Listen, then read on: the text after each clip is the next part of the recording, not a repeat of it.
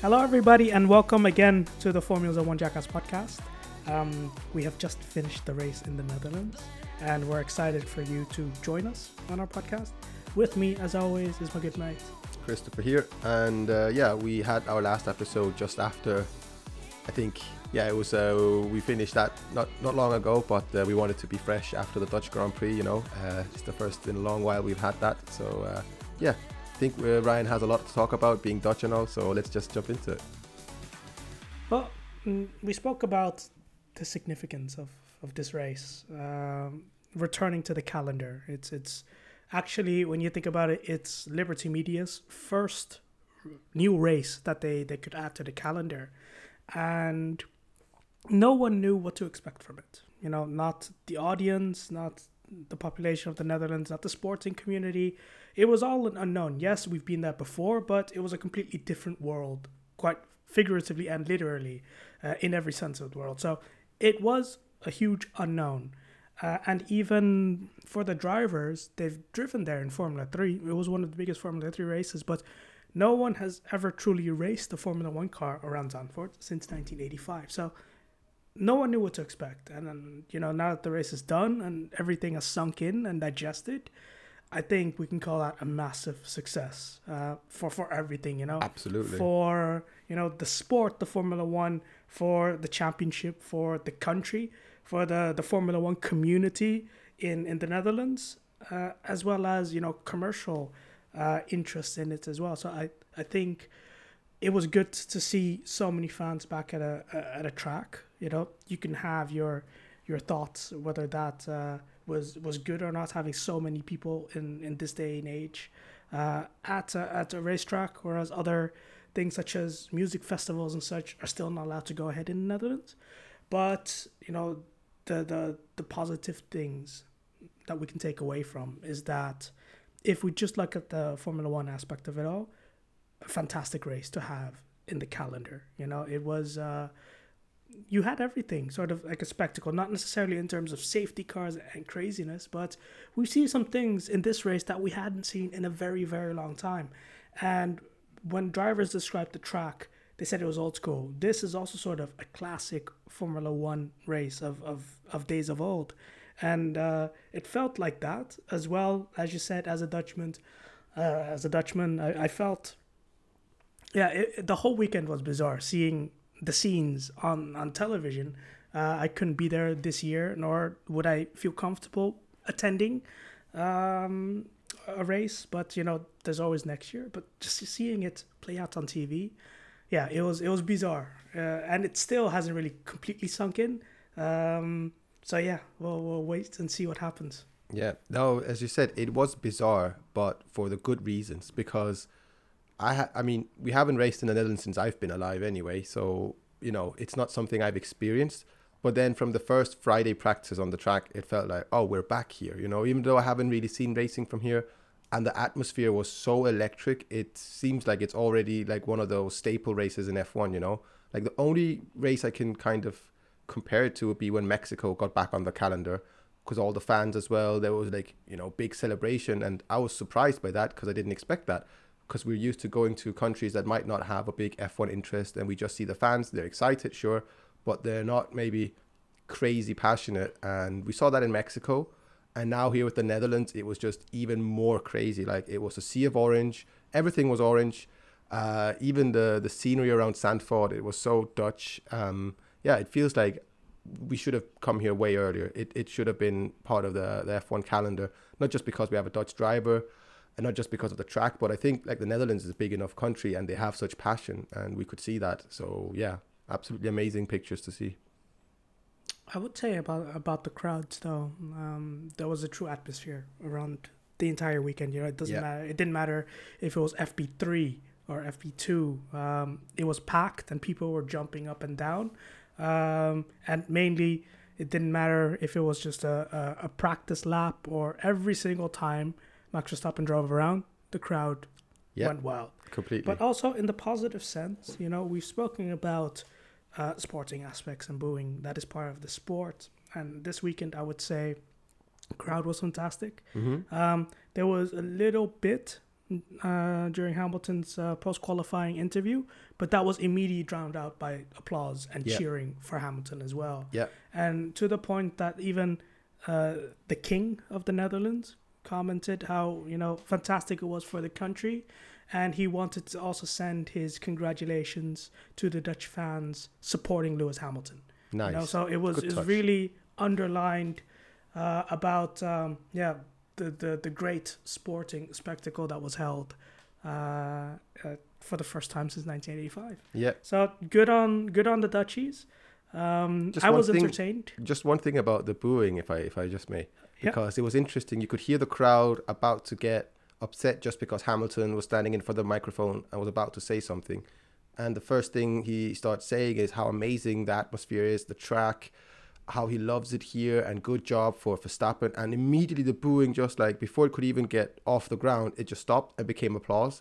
And then we didn't hear anything after that. So I think it was really smart of Lewis to just straight up go in and, praise the track and fans, as he always does. But now you really see how it actually affects the fans, And after that, I think, there was maybe a couple of bad people that were trying to get people to boo, but then it just died out. So, yeah, absolutely amazing. As it should be. I mean, it's, a running gag, because especially in the McLaren days and the beginning Mercedes days, Lewis Hamilton in his post-race interview always commented that, these are the best fans in whichever country he was. But it was also a bit of PR play by Lewis Hamilton on his track walk, dressed in complete orange. But he realized the importance, of course, to keep the crowd on your side.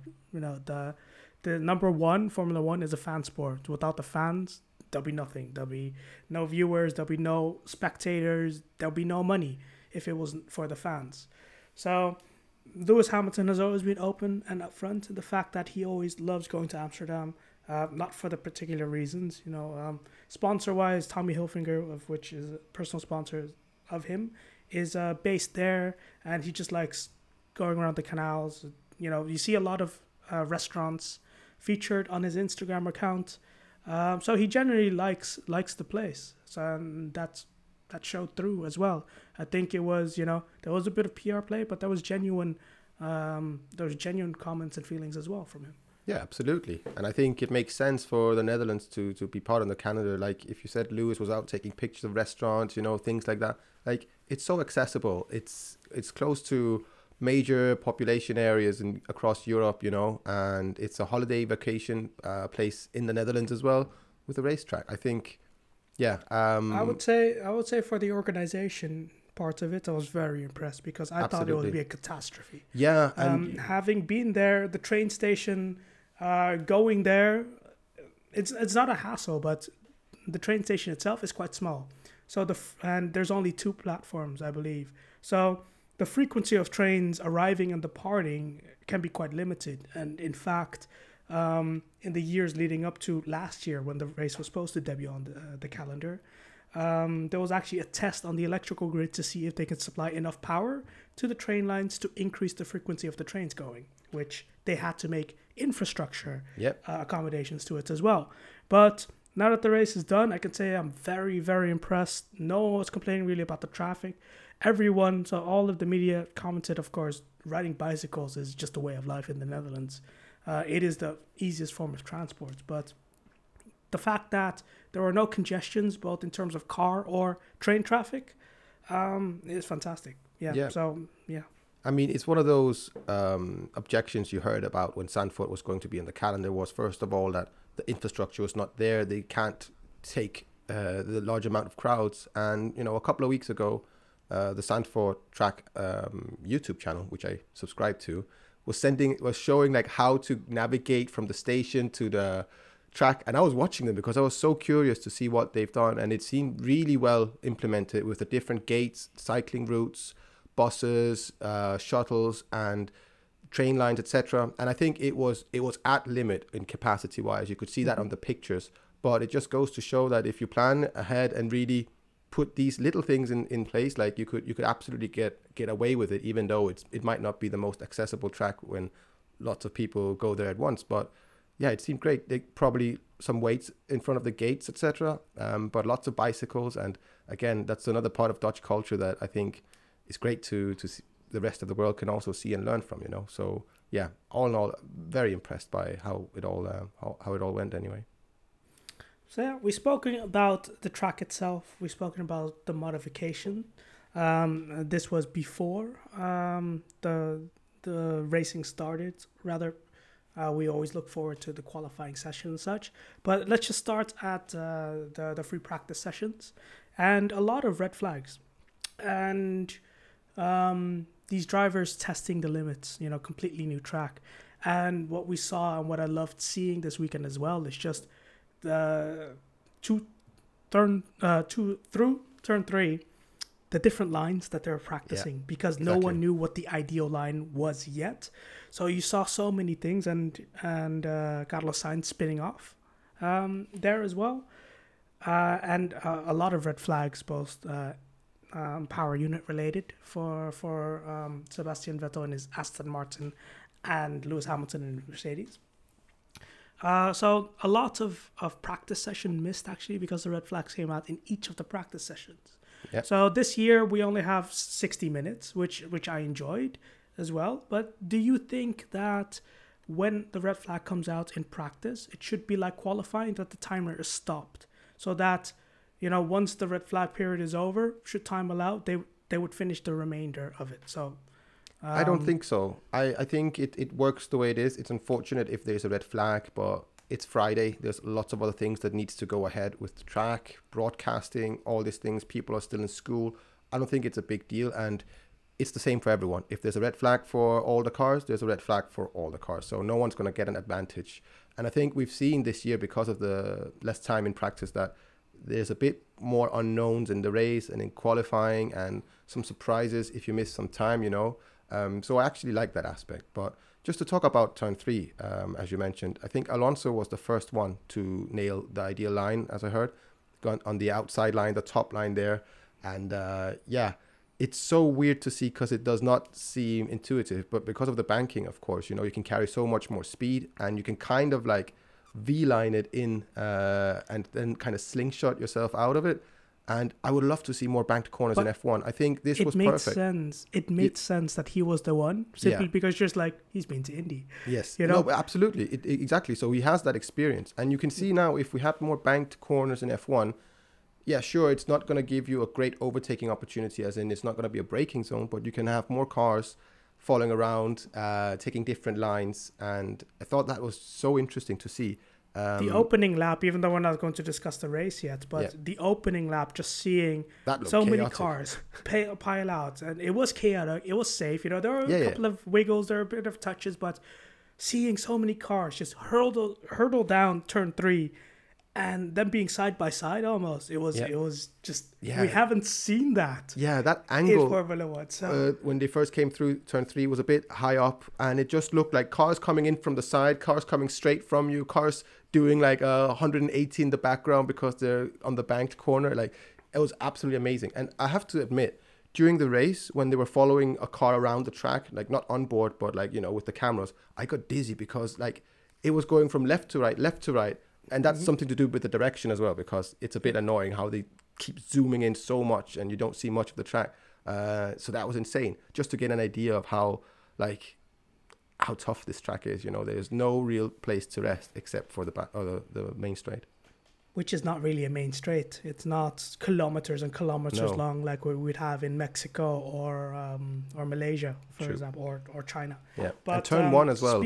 Speaking of the track and the challenging nature of it, I just want to grab Carlos Sainz's quote from free practice sessions. So I think in FP2 he spun, and in his words he said, "I felt like I deserved to crash, to be 20 centimeters offline, because this is how a circuit should be." So it is old school. It is unforgiving. And one thing the term that we haven't heard of this weekend was track limits. There were no track limits in violation, simply because forgot until you just there is no advantage to be gained by running wide, simply because if you run wide, you're on the wall with the gravel. Yeah, or the curbs are like absolutely gonna destroy the car, you know. And yeah, it made So sense. this is how it should be. We shouldn't I have agree. silly penalties of lap times being taken away because, just a quarter of an inch of their tire was on the curb or just outside. No, you solve this problem by eliminating runoff, which is the case here. Yes, we had a lot of red flags, and that was simply because they're trying to push the limit, to find the limit, and this is what racing should be. Yeah. It's a real driver's circuit, In the words of Daniel Ricciardo, especially in qualifying low fuel, it takes big cojones or big, yeah, I think he used cojones or whatever it is, but not to be overly stereotypical or sexist, but the driver can make the difference on Yes. this circuit, and I think later on I will touch on it. It will be reflected in the results ultimately.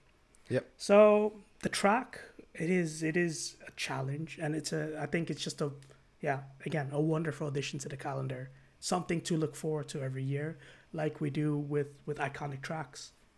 Yep. No, I just wish the cars were a little bit smaller, perhaps, for this track, because otherwise it just makes it a little bit harder to overtake. And, people were scared there weren't going to be that many overtaking opportunities. But I think we had It a wasn't a cautious first year. procession. Huh? It wasn't a procession at No, all. no, absolutely not. And So I was so glad to see that because, again, it was the unknown. No one knew. Historically, it was always very difficult to overtake at Zandvoort. So. Yeah, no, exactly. So we did see some good overtakes, and I think turn one is a really good spot. We saw so many overtakes on the outside, and it was quicker. And Jenson Button even said, like, you wouldn't think to defend that line as a driver because it just seems slower, but it made sense when you saw the cars take that line, And I think this is, like you said, a track that really you can make a difference as a driver. Like, the more you're willing to risk, and the more you can control the car on the edge. Because you have so many quick direction changes and so many places where you just got to trust the car has downforce and will grip, So, yeah, I think because as you said, these cars are just a bit too wide. What you see a lot. A bit too long, to be honest. That as well. Not but so then much the width. Width-wise, it's just, having that wiggle room of space in order to do, overtakes, especially into turn one, different lines. So it's, if you are the car behind attacker in Formula One, we've seen a lot of going around the outside and hoping that the car in front leaves enough room. You wouldn't, as you say, defend the outside line because that would be slower, which we see in other, especially touring cars, the switchback. So even if they started wide, if the outside line is then defended by the person in front, the person behind can then switch back because the run up to then turn two, they would have the inside line. So multiple lines through there as well, multiple possibilities, which in F1 we haven't seen yet, simply because I think, it is a bit too wide and too narrow for these Formula One cars. Yeah, possibly. But I think if the cars just need a tiny adjustment, and then you could have this as one of the most epic races on the calendar, to be honest. Yeah, so that was practice sessions. We had red flags. Come qualifying, and qualifying, what is massively important around here, we would liken it to Hungary or Monaco. So everyone was looking forward to this session, knowing what a challenge this track is, knowing when the fuel comes down, it is, the ultimate challenge. And every driver absolutely loved it. Traffic issues, of course. Short track, 20 cars. So we did have incidents and mishaps in qualifying where people missed, the flag or blocking and such, which tends to occur at short tracks. Austria being another example. It tends to occur within long tracks as well. They always manage to find, every team wants to find that perfect patch on the track to have enough space. And if there's one patch, there's 10 teams looking at that same patch and trying to send the drivers out into it. So you're bound to have traffic issues no matter where you are. Here, it was amplified because of the short track. But, Sergio Perez, let's start with him. I didn't even see what happened. That just, I think, going because they didn't. So we did see cars backing up, trying to create space for themselves in the last corner or the second to last corner before the straight. But you also saw cars leaving the pit lane already starting to stack up and try to create space there. So you have And that two made bottlenecks. sense. Yeah, but that made sense. Yeah, Like- true. But if you're not doing it at the last corner, then you can time it there. But we had two bottlenecks on a very short track. So I think what ended up happening, firstly, of course, his lap wasn't perfect. But secondly, I don't think he made the flag. I see. So he couldn't do a proper qualifying lap in Q1 simply because he didn't make the flag. But his lap wasn't good enough anyways, you know. No. So that was number one. He still has a massive deficit. I would say now we have 13 races in.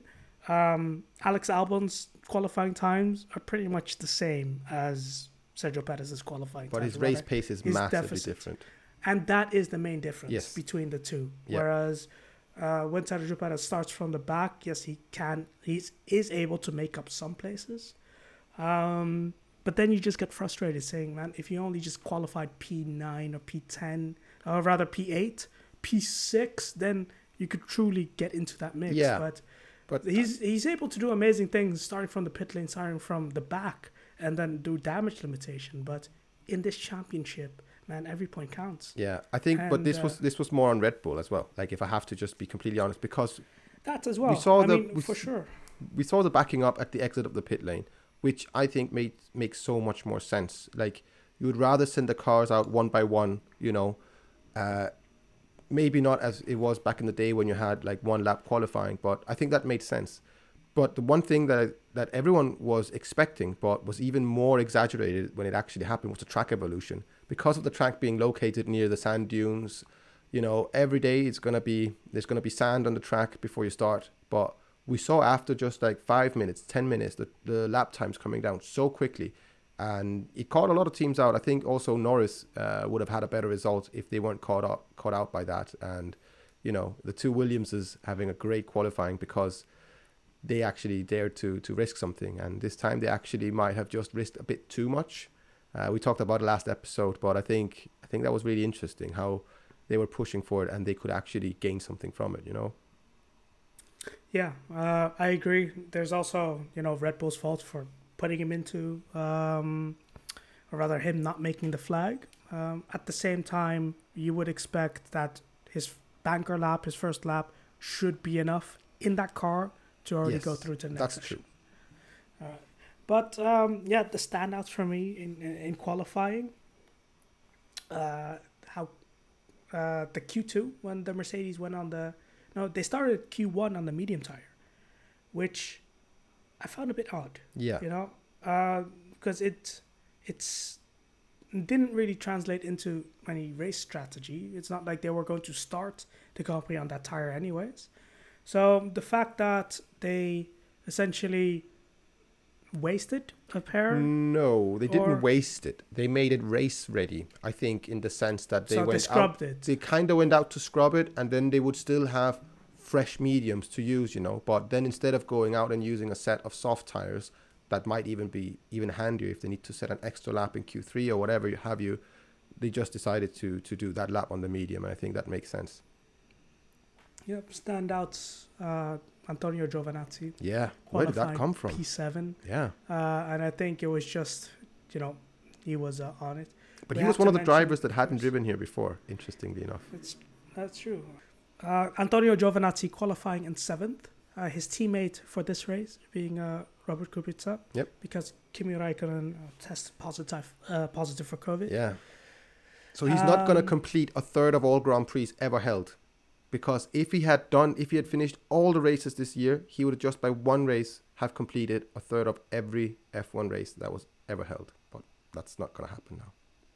That is a very interesting and very nerdy fact. Yeah. But yeah, let's. I think Kubica only doing FP3 and then qualifying. I think he did fantastically Yeah, well. good effort. Very well. But yeah, it was a good qualifying result from Giovinazzi, making Q3, but also not being last in that session. The best result Sauber has had in the turbo hybrid era in qualifying. which is crazy because they've had years with better cars. So yeah. So there's only two drivers that managed to go sub 1 minute 9 seconds. Max Verstappen and Lewis Hamilton. And how much do you think each of them pushed? I think Verstappen didn't push. If I have to be completely honest, like his last lap, he made a couple of mistakes. I saw it on board. I saw the DRS not activating on the lap, and I heard the double shift that happened as well. So I was just thinking, okay, so he's turned it up car performance wise, but he's made some mistakes, and then just about he got pole position because of those mistakes, and Lewis was pushing it. But basically, those two were on a completely different level the whole weekend. Their teammates never got close. No other driver ever got close to them. And I think this is what made the race so fascinating as well, because this is the championship leaders. The battle for the championship. Also, we see it on track, and we see how small of a margin is. Verstappen pulled away great in the beginning, but he wasn't making a massive gap. Lewis was keeping it honest, and Mercedes was doing everything they could with the strategy. And again, it was Bottas was just not really anywhere to be seen. He was just playing the part of backing up Verstappen, and he didn't even manage that. He could have done one more lap, I think, but those two were completely on a different level. I think we saw it before in Portimao, so those two were just going at it to the point where tire life wouldn't last. The main difference between Portimao and Zandvoort, with of course being with Portimao, there was historical data, so they knew exactly which tires they could use and they could adjust the strategy accordingly. The race ultimately was decided on strategy as well as some overtakes, but because there is no historical data and historical running, in fact, Mercedes couldn't commit to the hard tire simply because they weren't sure of that, and they were quite surprised that Red Bull chose the hard tire. But that's what we want to see, Yep. Just the complete lack of knowledge, and let them go racing and let them on track find out where the limits are. True. And when the tires are going to hold up. Verstappen used all three compounds. And we haven't seen that exactly. And that's written down. Like, we have seen in this race all three tire compounds being used. We had 1 stop, we had 2 stops, we had 3 stops, we had fucking everything that we haven't seen in Formula 1 for such a long time. Yeah. And this is on a short track as well, where you wouldn't think that would make sense. Like, I was pretty sure it was just going to be 1 stop for everyone, but no, the 2-stopper made sense, and you could push it, and Max was pushing it throughout the whole race with still a margin, I'm sure. Still a margin, yeah. But I think there is a rule that you have to do 1 pit stop, and we have 3 compounds in a race, and I think it's a good rule. But you just wonder, what if they added 1 more stop? I'm not suggesting they should, but what kind of different strategies would we see? Would people be pushing more because you have to use all 3 compounds, for instance? And I think it could open up some more interesting things. But it was good to see it happening in practice. I think going back to what I said before, this is a real driver circuit, and in my opinion, this race, all the great drivers managed to bag a result at Zandvoort, and especially when juxtaposed to what their teammates were doing. Yep. So as it were, the alpha dogs in the team, mainly Verstappen, Hamilton, Gasly, Alonso, man. Wow. Norris, Leclerc, all finished significantly ahead of their teammates. And that is because, this track, this circuit, it brings out the driver. The driver can make the difference. Yeah. And of course you have different setups and different tires and managing of such, but ultimately it's visor down, challenge, tackle the track, and especially with turn 3, from turn 3 all the way up until turn 8, it is just the driver makes the difference there. Yeah. And, 0.3 per lap makes all the difference in the world. So in qualifying, 0.3 is still a lot between your teammate. But over a race, 72 laps, 0.3, it ends up being quite a significant gap. And let's see, let's go through the teammates. Verstappen won the race. Sergio Perez ended up being A lap Let's down. see, was it a lap down? And Well, eighth, everyone of except course, starting from the pit lane. yeah. Let's see, Lewis Hamilton, Valtteri Bottas finishing ahead, but the gap between that was significant. Yeah. Pierre Gasly being completely alone. Massive result. Yeah, from we him. didn't see him all race. He was Yeah. nowhere. He was just he qualified I mean, fourth. He kept fourth. Tsunoda. What he was nowhere. was Max Verstappen last year when he was driving around in third. Yep. The cars ahead were too far ahead. The cars behind were too far behind. He was on an island, and that's what Yep. Gasly was this race. He's Um, found himself in this car, it seems. But also Tsunoda hasn't, and Yeah. like we look at Norris and Ricciardo and see there's a big gap usually, but with Gasly and Tsunoda it's like it's double that. It's really Which at the same time, a rookie against a seasoned race winner, like it would make sense. Here he's you not a have- seasoned driver, Gasly, in my opinion. He's still very much new. He's had some ups and downs for sure, and Tsunoda it's his first year, but it's it's too big of a gap. I think you can't really defend Tsunoda. There's no reason other than his inexperience, so that's a bit of a shame. Fair enough. Gasly finishing fourth. Behind him, Charles Leclerc in the Ferrari. Behind him, Fernando Alonso. Yeah, Behind him, Sainz. Alonso Perez, Ocon, overtaking on the last lap, Lawrence. getting Sainz there. No, I would say it didn't even. It started on the first lap. His True. opening lap. Yeah, We saw what he can do in the sprint qualifying. But that opening lap, he was the one to watch. Had that massive wiggle, just in front of Giovinazzi. But even before that, contact taking with that teammate. white line. Couple of laps later, again, teammate versus teammate, and that's where the driver comes in, because Ocon was behind, asking the team, "Let me by. I'm faster than Fernando." Fernando goes, "I can go faster, but I'm managing the tires." Yeah. Which, if you look at the race distance, the gap between Alonso and Ocon, who were on similar strategies, they qualified 9th and 10th.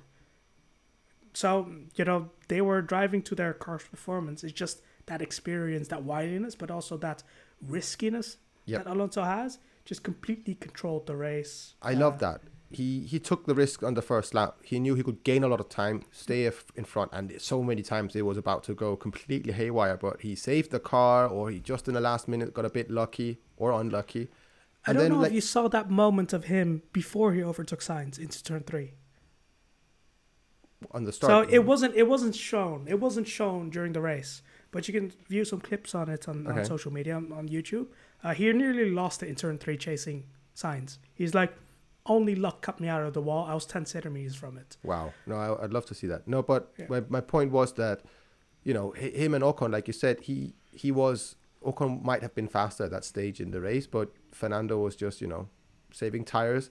And look at the end of the race, like how big this just, it's so the gap grows exponentially throughout the race, right? Because, he'd save tires and he can push more, and Ocon couldn't. And that just shows like he's got the experienced head, and now he's also gotten used to the car. And that too is that's a good combination. And, he was fighting his way through the field and managed to get a good position that I don't think Alpine really had the car for, to be honest. Yeah, in his own admission, it's the Saturdays that are still hurting him, where he's not 100%. I think come Sunday, we can count on not only a result, but just on a good drive from him. He tends to be one of the flavor makers of the weekend. Absolutely. As he was before. Yeah. So it's just about him getting that confidence either in the car or in the formula, that in qualifying he can do better than currently. I think best position at the moment is like 7th, 8th, around that area. Sometimes not making Q3. Yeah. It's just if Alpine can qualify 5th next year or the remainder of this year, 5th position, I would say safely bet. Yeah, Alonso. I would go to the betting office and say, yeah. If he starts in 5th, he could be not necessarily a shoe-in for the victory, but definitely in contention for some. True. Yeah, so he had, again, out-driving that car, beating a Ferrari. Carlos Sainz not having the best of weekends as well. He had an okay Especially weekend, I compared- think. He just not on the same pace as Leclerc. Maybe us also overdriving it a little bit, but no, I think they were the closest match teammates, maybe outside of the Mercedes teammates, and even then it was a big gap. So it was quite a large gap, but Ferrari doing very good business in Zandvoort, collecting a lot of constructor points because McLaren had a disappointing weekend in their fight for third place in the Constructors' Championship. We mentioned Lando Norris just getting caught out in qualifying. In practice, he was looking well, but when qualifying started, he just wasn't there. He wasn't able to hook it up. Yep, and that has been his weakness sometimes, because he's been really quick and then just at last minute he lacks that kind of refinement, but he's getting better and better. So but exactly, he had to fight his way through the race, finished ahead of his teammate who started ahead of him. Yeah. The fact that he did so many laps on that medium tire, wow, I was blown away, and I thought it was going to be a bad strategy. I didn't really see him making most of it, but he did. He absolutely did. He switched tires and then went on with business and started overtaking, so. The fact that, of course, he started 13th and his teammate started 10th, so not that huge. In my mind, he didn't make Q3. There's a big gap, but still, it is significant starting completely in the midfield. Yeah. And that forced him, he had the choice of tires, which ones to start for the race from, but they had no alternatives but to have an alternative strategy in order to salvage something, because he's still in contention for third place in the championship. Yeah. And in addition with the Constructors' Championship, their fight with Ferrari. The fact that even in a difficult race, a difficult qualifying session, he still managed to finish ahead of his teammate. Yes, he was let by, but the fact that, he caught up, because it wasn't an easy race for Norris, Nope. It wasn't like he drove up to Ricciardo on his back, who started in P10. No, he had quite an eventful race, but he just managed to keep the medium tire alive long enough that he got himself back into contention, ended up salvaging a point, which at the end of qualifying I didn't think would have been possible for him. Yeah, no, absolutely. It didn't look like they were going to get anywhere, and the first half of the race it also seemed like that, like he was on borrowed time on his old tires, but it worked out. And I think McLaren as well, they could have focused more of the energy on Daniel, but they didn't. They focused on Norris, and I think that also paid off in the end. So the dynamic there at the team, it's going to be interesting to see what's going to happen next year. If Daniel is not on the pace from the first race, then it looks like it's going to be Norris they're going to back. Which would make sense in my opinion. Absolutely. Of course, new car, new regulations next year, new chances for Ricciardo. But I can say, they're in the hunt for the Constructors' Championship. Norris can still become third at the end of the season. It's everything to play for. So it's exciting. It's exciting to see that. It is exciting. Everything about F1 this year is just so exciting. It's one of those years. I don't know. It's good time to be an F1 fan. So anyone else stood out at you during this race? I was mainly just focused at Max and Lewis, to be honest. And, it was a good race. Lots of things to follow strategy-wise in the race. And the track was amazing. Just seeing the cars going through Zandvoort, the track was, it seems unreal. They look almost too fast. Like them going through, what is that quick right-hander, at the top of the hill that they go down. Turn 7. Seeing the cars there the first time, I was like, how do they even do that? Like, it's absolutely insane. I think it's not flat. There is a definite lift that you need to take on low. If someone fuel, told me it's flat, I would not believe them. Like, it's impossible, physically impossible. How can you tell me that corner? Well, we used to say that about Eau Rouge and Turn 8 at Istanbul as well, until the cars were made. Well, Eau Rouge, it definitely is flat. But then there's Pouhon, I still don't get. And Turn 8 in Turkey, I still don't get either how that could be flat out. Like, it's just physically impossible for me. Yeah. So up until time, perhaps even next year with different ground effects for the cars, different aero regs, perhaps we're going to see it flat. But during qualifying, which is low fuel, like there was a slight lift. It's like, how short can you make that lift? Yeah. But even more scarier was at the start of the race where everyone was just heavily fueled and it was like a definite lift. Yeah. But then again, you saw people saying, how short can I make this lift? Still make the corner with like the obvious additional weight, and still go through. And that to me was more baffling than the quali lap. The quali lap, of course, must be absolutely scary. It is scary. It was hair-raising to see like a proper qualify. And I agree with you. Max didn't push 100% during quali. No. And that's also something that also creeps in the back of my head, saying, or can we see the fastest car doing the perfect lap, and what would that look like? Like, how much faster would it be from ultimately the fastest time in qualifying being set? But they didn't have to. I think the pace advantage that they had throughout the weekend didn't have to play their ace exactly. card, I mean, Joker, you know? Max could have gone 0.3 quicker, maybe half a second if he was like absolutely, on it. I don't think quicker than that.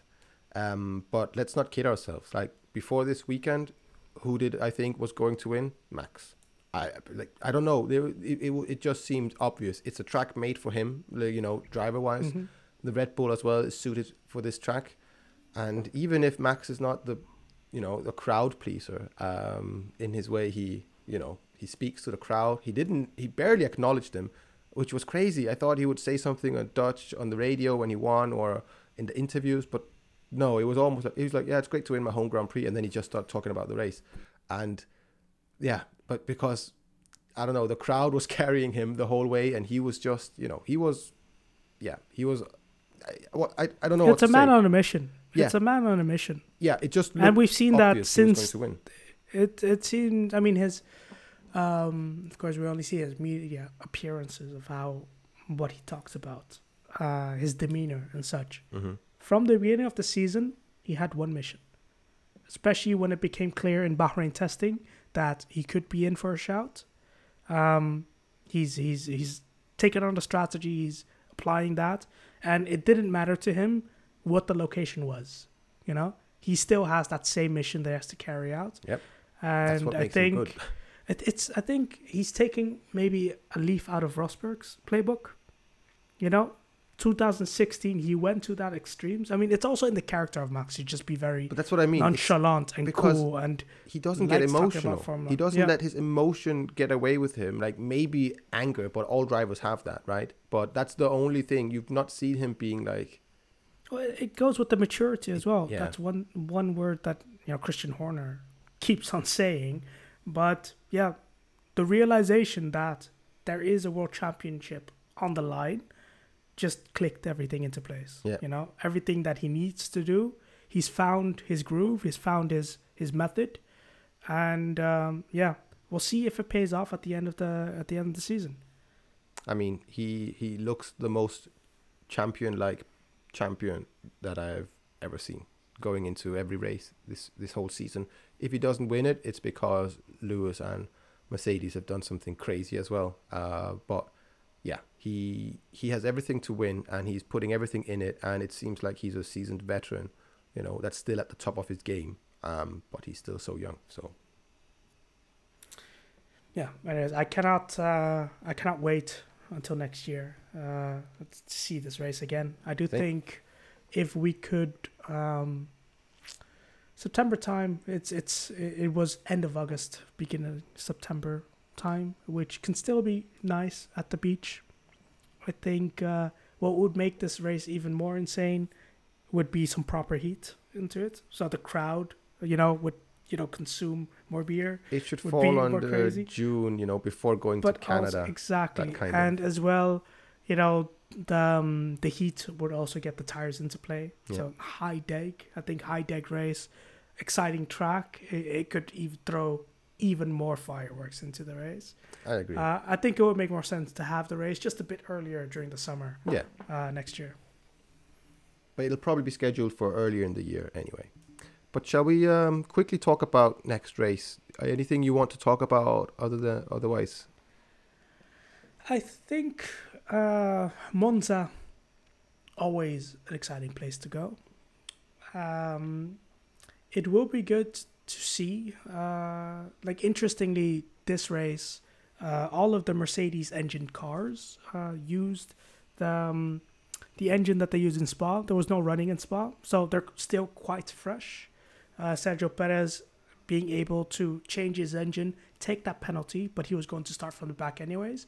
So it was a good time to change his penalty because they were already at the max. He's on his fourth engine now, and he'll be fine until the end of the season. The only person that comes to mind that would be on the negative side would be Max Verstappen.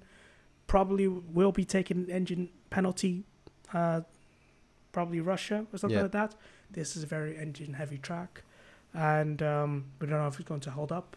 I don't think Red Bull themselves think that maximum result is possible. They're going into this weekend damage limitation for all the components as well as championship.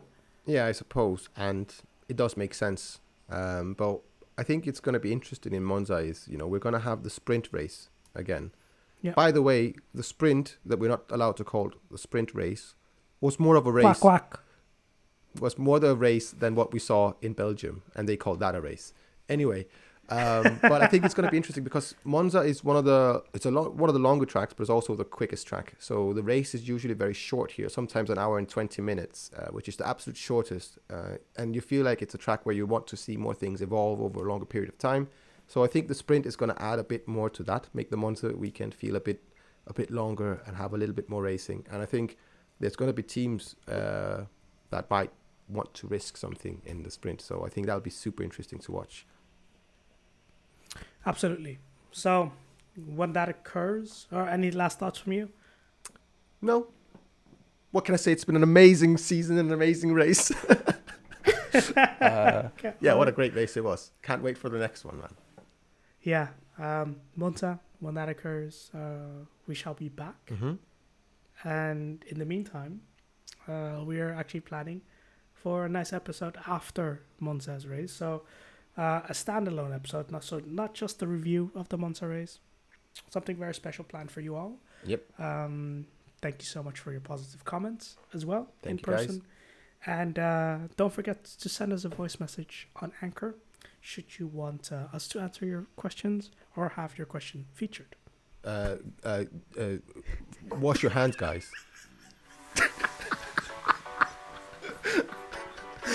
And that went beautifully. Anyways, in the meantime, keep washing those hands.